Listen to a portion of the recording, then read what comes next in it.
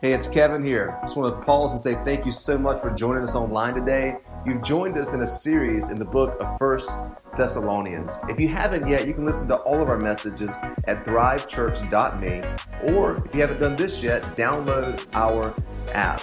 Now on to today's message. Good morning, Thrive Church. How are we doing this morning? All right, it's great to have you guys with us. I want to welcome all those that are joining us online today in the online world. I hope that your bed or your couch is great today as you're joining church from there. It's good to have you guys with us.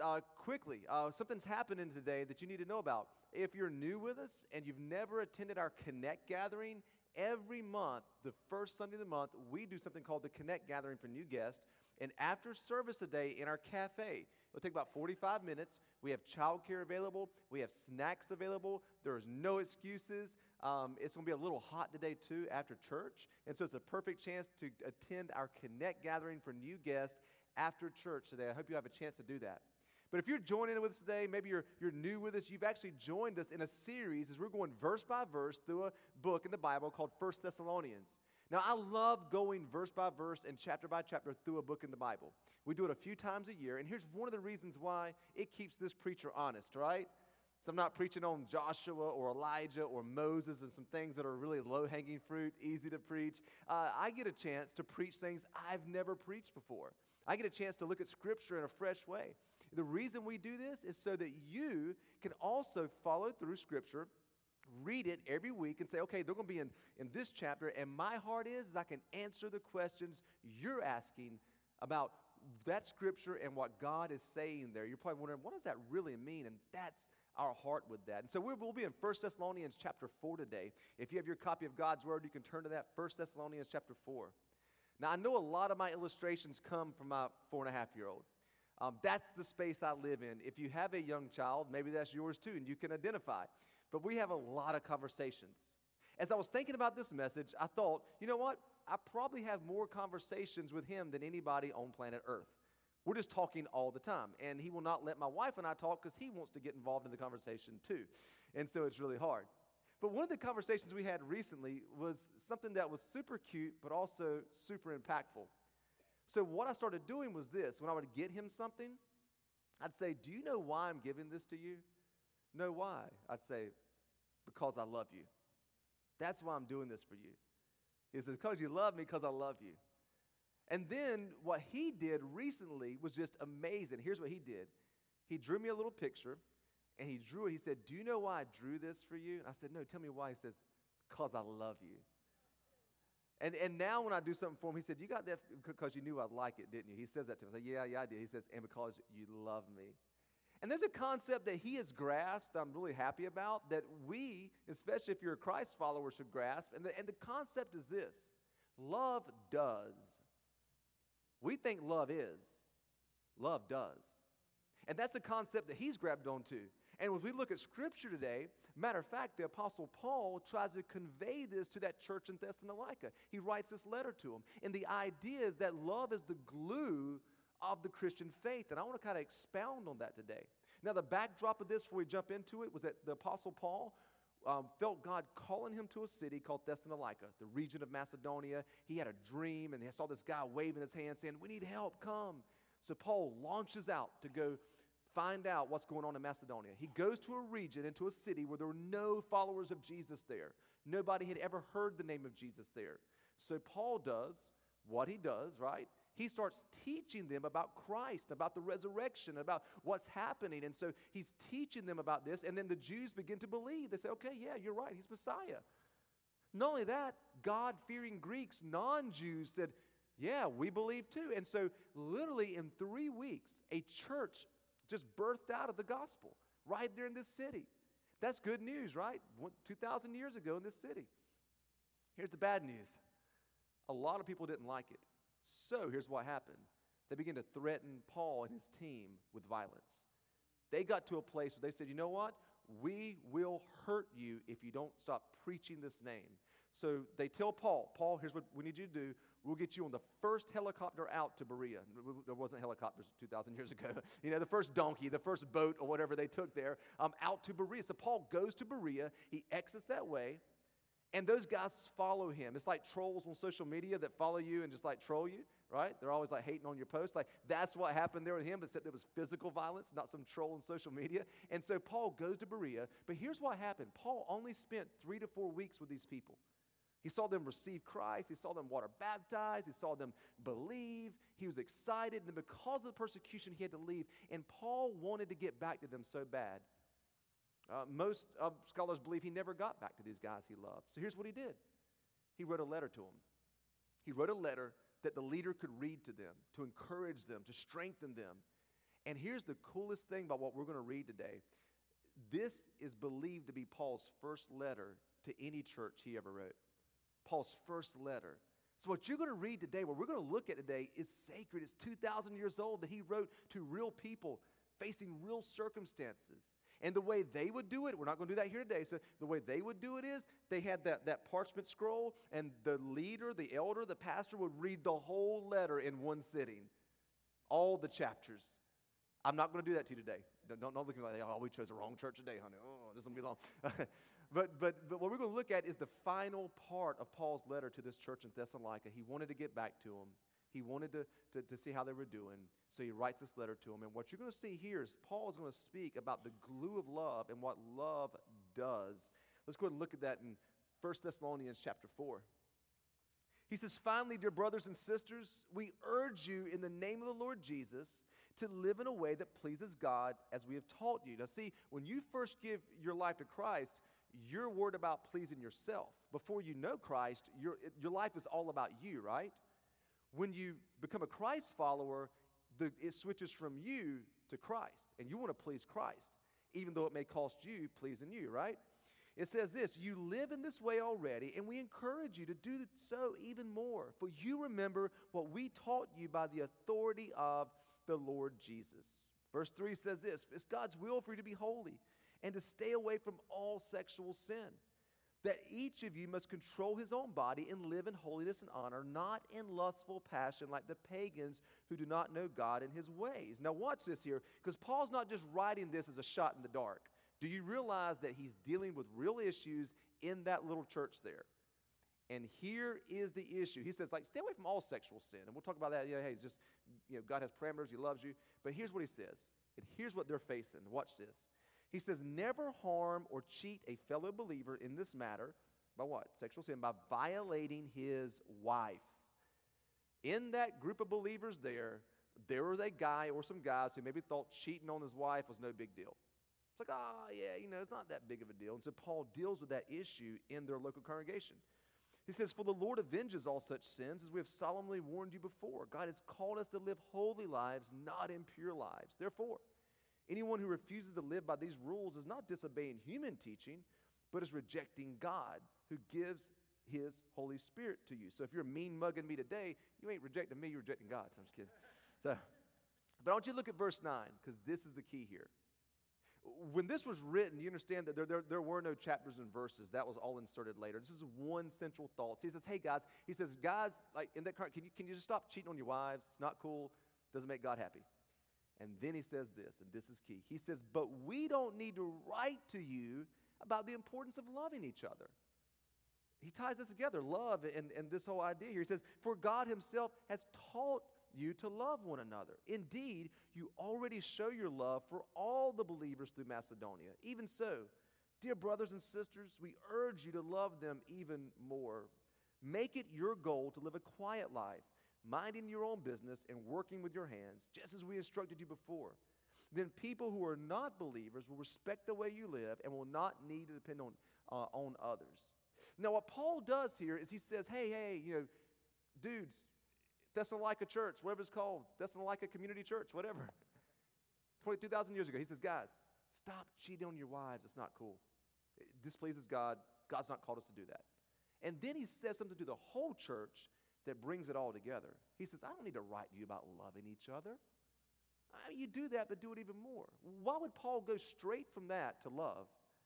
Because Paul is trying to get the idea across to them that love is not just a feeling. It's more than a feeling, as the band said one time, right? He said, love is, and if you're English majors, you're going to love this message. All the ones in the first century loved it. Love isn't is, love does. Love isn't is. It's just, I'm in love with it. So he said love does. And he said what love will cause you to do is to stop from doing the things that hurt other people. He says that's what love will cause you to do. And he tries to get them to understand that the importance of love. And today what I want to do is help you understand about the biblical concept of love, which we're surrounded in a culture that teaches something that's not a biblical concept of love. They don't understand what love is. We're surrounded by media that teaches us that love is this euphoric feeling of happiness and joy about everything and everyone. When you look at the biblical meaning of love and definition of it and what God calls us as Christ followers to do, it is not that. It's something much more than that. Matter of fact, it was interesting. I was watching this debate one day, it's like a panel discussion, and you had each major world religion represented, all right? And you had a guy who was a pastor and a Christ follower there. And they were going through about their religions and all this stuff and their rules and regulations about in order to join our religion, you've got to do 1, 2, 3, 4, 5, 6, 7. You've got to do this. And then, so like laws, rules.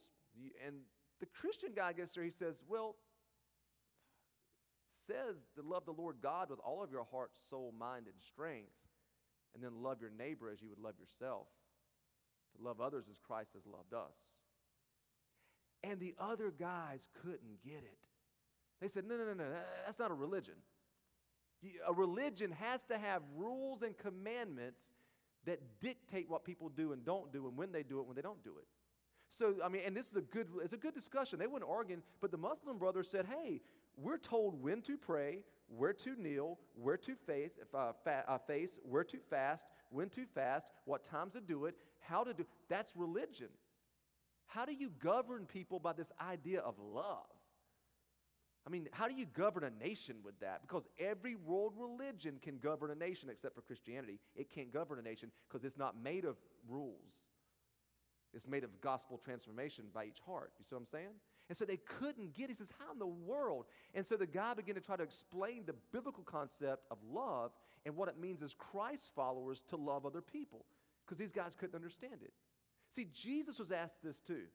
A Jewish scholar came to him and said, hey, okay, out of all the 613 commands, what's the greatest commandment? You tell me what the one greatest is, because the Jews all believe that Torah, 613 laws, all were equally as important. You break one, you break all. And he said this. He said, to love the Lord God with all of your heart, soul, mind, and strength, and to love your neighbors yourself. He was quoting Deuteronomy 6:4, the Shema. He said that, the whole law is summed up in that. This idea of love. Now think what happens though for us. We're again surrounded by a culture that doesn't teach us what love really is. We don't know what love is because it's skewed by media, it's skewed by culture.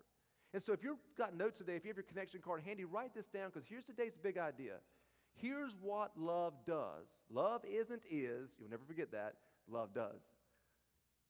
Love creates a culture of honoring God and honoring others. Love creates this culture of honoring God and honoring other people. Like literally, like when you give your life to Christ and the Holy Spirit comes to live in your heart and you're filled with His love, you're consumed with two things. How can I honor God who redeemed me and who saved me, who sent His Son? How can I live a life that pleases and honors God? And how can I honor other people? How can I love them as Christ has loved me? That's what love does. And that's the scorecard for every believer, that it will create a culture in your life, a culture where we do want to honor God. See, we don't have a lot of rules. There are some black and white imperatives in the New Testament, like don't do this and do that. Like you need to read the New Testament. It does tell you that. But there's a lot of gray areas. And when it's left up to you, you got to figure out, like, is love creating these actions in my life that's honoring God? That's my first priority. And is it honoring other people? See, love does, love is, it is. It's killing some of you when I say that. Oh, I just see it in you. I love what John said. John was known as the apostle of love. Like he wrote, again, Gospel of John, for God so loved the world, all that. But he writes 3 little letters at the end of the Bible that's there. And in 1 John 3:18, he says this. He says, dear children. And he says children. He wasn't teaching kids church that day, right? This is, he was calling the adults, their children, to understand his authority in their life. He said, dear children, let's not merely say that we love each other. Let us show the truth by our actions. Our actions will show that we belong to the truth, so that we'll be confident when we stand before God. Let's not merely say that we love each other, but let's have actions that show it. Love creates a culture that honors God and honors other people in your life. That's the true litmus test of a follower of Jesus. You're not a follower of Jesus because you come to church and believe in the Bible and believe in this guy named Jesus. It's because you have received the gospel, you believed upon him, your life has been transformed, and you're just consumed with pleasing God and loving and honoring other people. That's what it is. And so what happens with that here, and one of the confusing things about love is this. We think love is just letting anybody do everything all the time. That's what love really is, right? I'm going to give you an illustration. You'll probably shake your head at me. So my son, I told you a couple weeks ago about cupcakes. He wants to eat cupcakes for breakfast. I'm trying to explain to him why cupcakes aren't good for breakfast and why I love him. And well, if you love me, you would let me do it. No, that's not really what love is. And you'd all agree, right? If I let my son eat cupcakes for breakfast every morning, would I be a good parent? No. How judgmental are you? How are you judging me? Judging me like that. So, no, you're right. It wouldn't. So we had this conversation recently.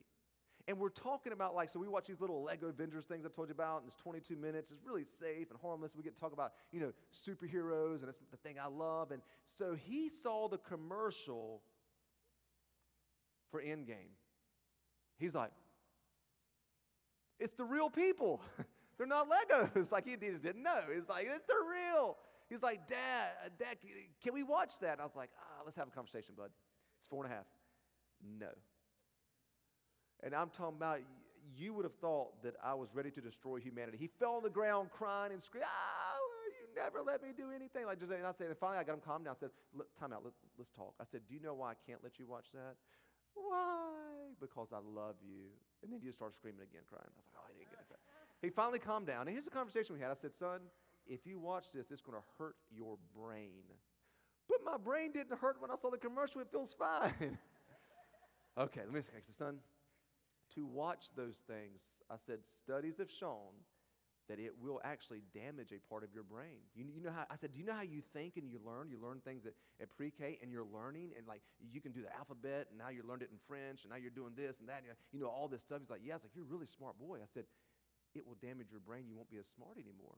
And what I was referring to is there are studies that show that kids under the age of 9 that watch extreme violence, it damages a part of their brain where they can't learn as well. It actually damages a part. To him, he couldn't understand. And so, but he said something, and now every time those commercials come on, because then Captain Marvel commercial come on and all that, he now says, I can't watch that, and you won't let me because you love me. And see, you all get that, right? You're all shaking your head. Do you understand that we are that child to our Heavenly Father? And when God gives us parameters, like he was telling the guys in Thessalonica, which is common sense, but it's like, hey, don't cheat on your wives. Whoa, come on, God, you don't love me. I don't have no fun here. Yeah, right, No, he does that because he loves us. That's what love does. And sometimes love will cause even our Heavenly Father to say, you know what, I can't let you go on that route. I can't let you. See, love creates a culture where you honor God and you honor other people when you have a chance to dishonor them. Matter of fact, if you have your notes handy, write this down, because here's your next step, because you're going to face this week. Matter of fact, I guarantee you're going to face this today, and I'll tell you why in a second. But write this in your notes. Here's kind of our next step we take each week. And here's what you got to boil this down to. Does this decision honor them or hurt them? Does this decision honor them or hurt them? That's the test of love. That's what it comes down to. So I'm sitting here, Friday I'm driving back from North Carolina. I had some ministry stuff I was doing. I was driving back, and I was kind of going over the message in my head and praying and thinking and going through things. And as I'm driving, rubber meets the road, literally, no pun intended. So I'm driving, and this guy cuts me off in traffic on I-95. And then he bobs back out, gets in the right-hand lane. Those try to drive fast in the right-hand lane. It's not made for driving fast. That's for the slow, but tries to get around everybody and can't. He's mad. So he does that, and so then he wants to try to get back in front of me. And he's trying. You know what? I'm like, yeah, I'm not going to let you do it. I will drive one car length behind. And then, you know what hit me? This is okay. Is this honoring this guy? Is this really honoring to him? Because I'm going over this message, and I had to hit my foot on the brakes. I pulled back 3 car links, and he could slide in. God bless you, sir. I wanted to tell him he was number 1, but I didn't do that, right? So it's simple things. When it comes down to it, when you're in an argument with your spouse and you want to do something vindictive to somebody, does this honor them or does this hurt them? We have a chance to gossip about somebody and talk about someone. Does this honor them or does this hurt them? Does this decision in my life, is it honoring to other people? Is it honoring to God, or does it hurt the other person? Because one thing about Christianity that is unique, if you're at odds with people, you're at odds with God. If you're at odds with people, you're at odds with God. Remember, Jesus at one point said, if you have an issue with your brother or sister, like not just your siblings, but people in general, and you come to church, he says, if you have an issue with them, before you go to the altar to give your gift to the Jewish synagogue, you need to go find them and make it right. Because if you're at odds with people, you're at odds with God. And so you got to make the decision. Does this honor them or does this hurt them? It could be major decisions or it could be small decisions. But that is the true litmus test of love. Why? Because love does. Love isn't is. Because we're taught that love is a feeling. Right?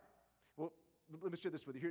Here are 2 things that you were probably never told about love. And here are 2 things I tell everybody that we do premarital counseling with. 2 thoughts, and write this down.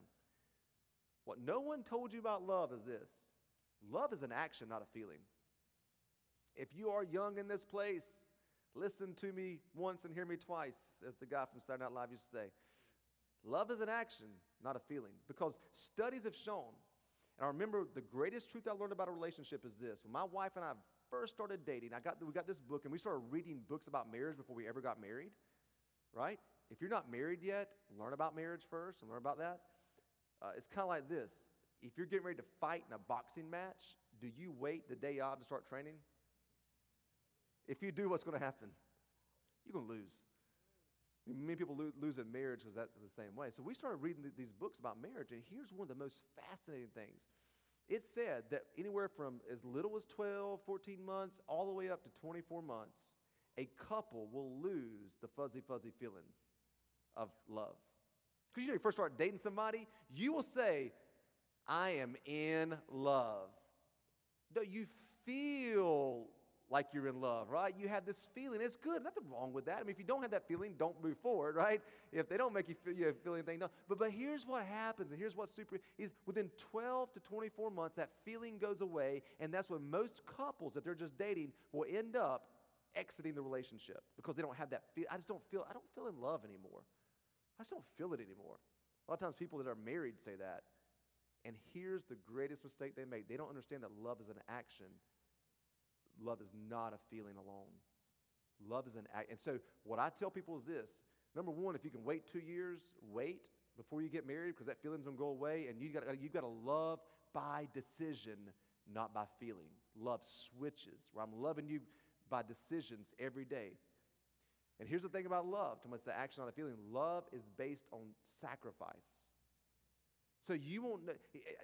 I spent it this way to this couple. I said the other day, I said, look, final words to you, getting married. Here's what marriage is. It's doing things you hate your whole life for someone else you love. Right? Like, I mean, even like the love languages. Anybody ever taken that love languages test before? Like, it's all cool until you realize you don't like to do what they want you to do. And if you both like the same thing, I'm like, no, you don't. Pick something else. You just think you do. In 3 years, you'll tell me that I'm right about this. So again, I've told you this illustration. My wife loves getting gifts. Guess who hates giving gifts?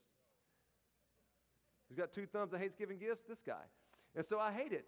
But I do things I hate because I love her, right? See, when you first are dating somebody, you just kind of just do, we feel good. This feels good. And that's what love really is. It's an action. It's a decision. It's not a feeling. I mean, think about the concept of love the way we've been told is that it's a feeling only. But imagine this. Love is doing the things you hate. So think about this. Imagine if love's the glue of everything. I tell my wife this. Hey, baby, you know the reason I do the dishes? You know the reason I vacuum, and I do? Fellas, I'm setting the bar high for you. You're welcome. You know the reason I do the laundry?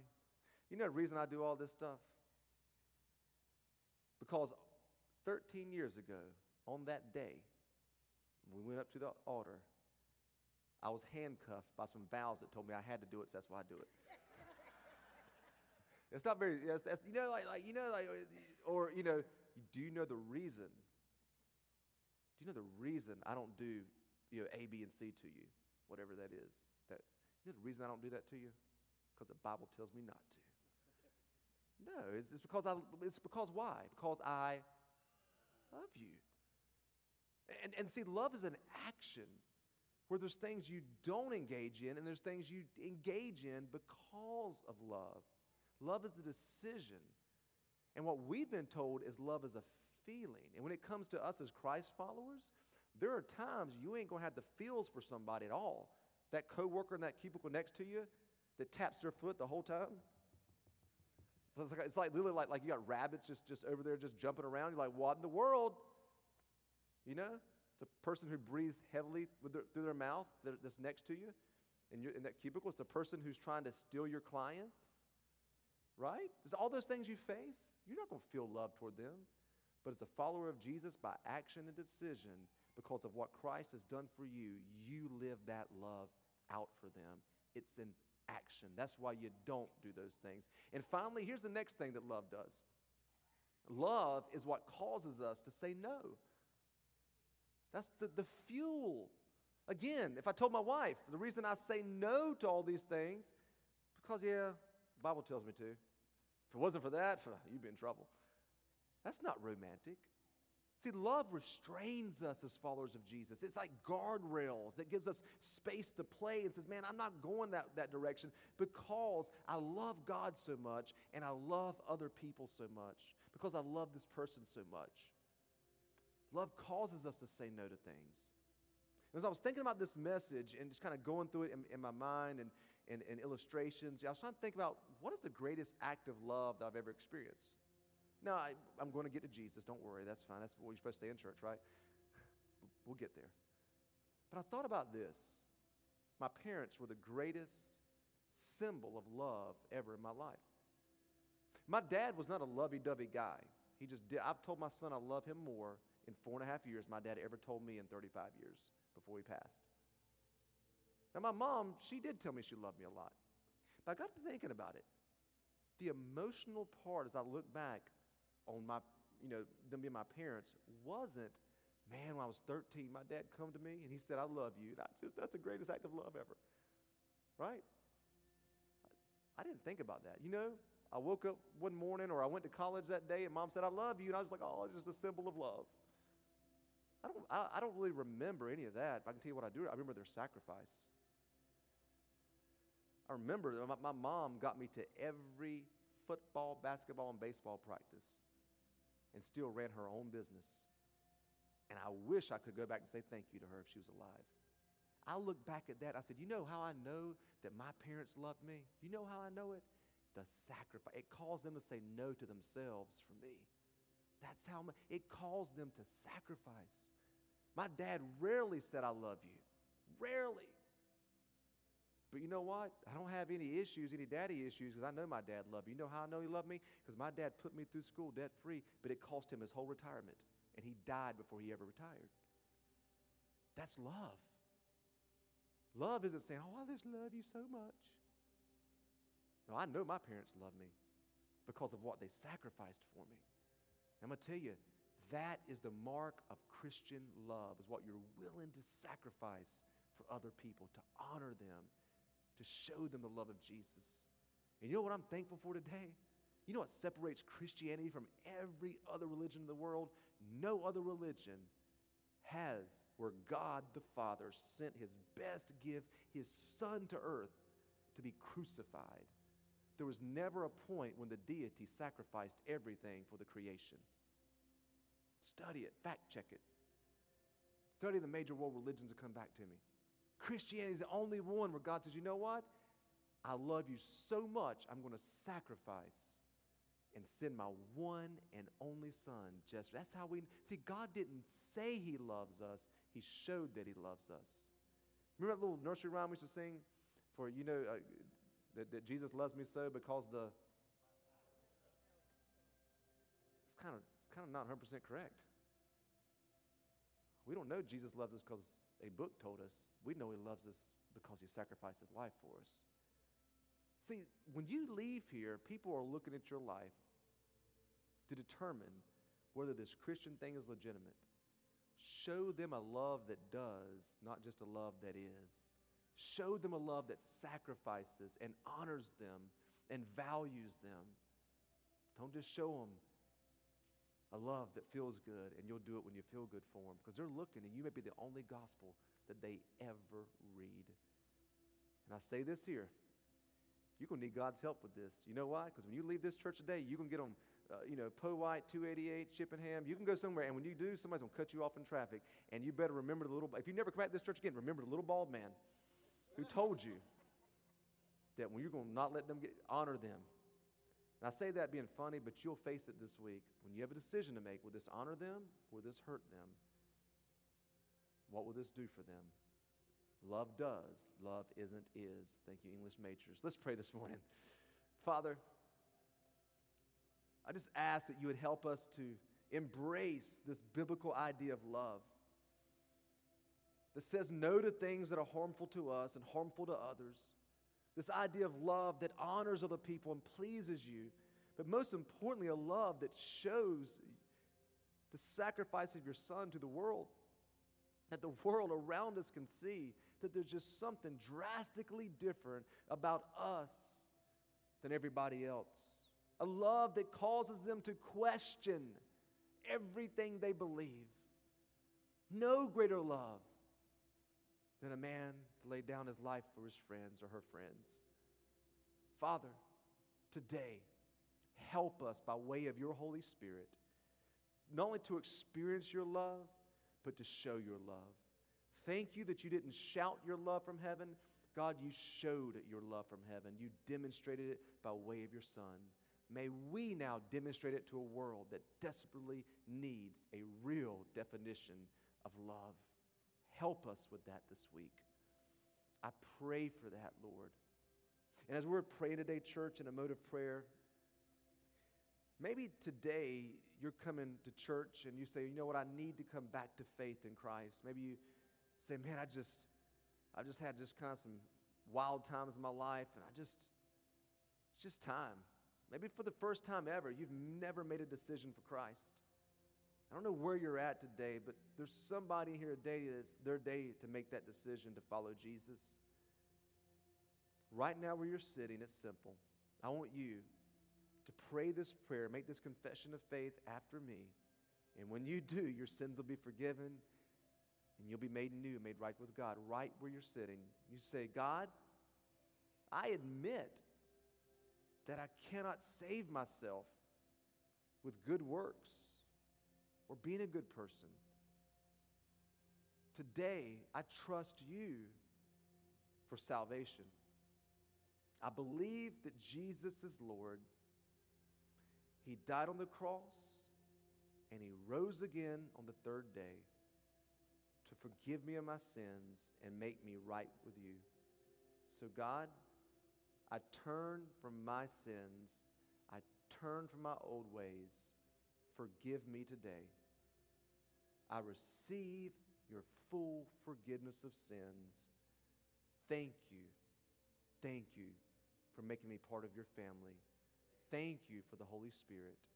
Now, God, help me to live a life that honors you and honors others every day that I live. In Jesus' name, amen. Last week,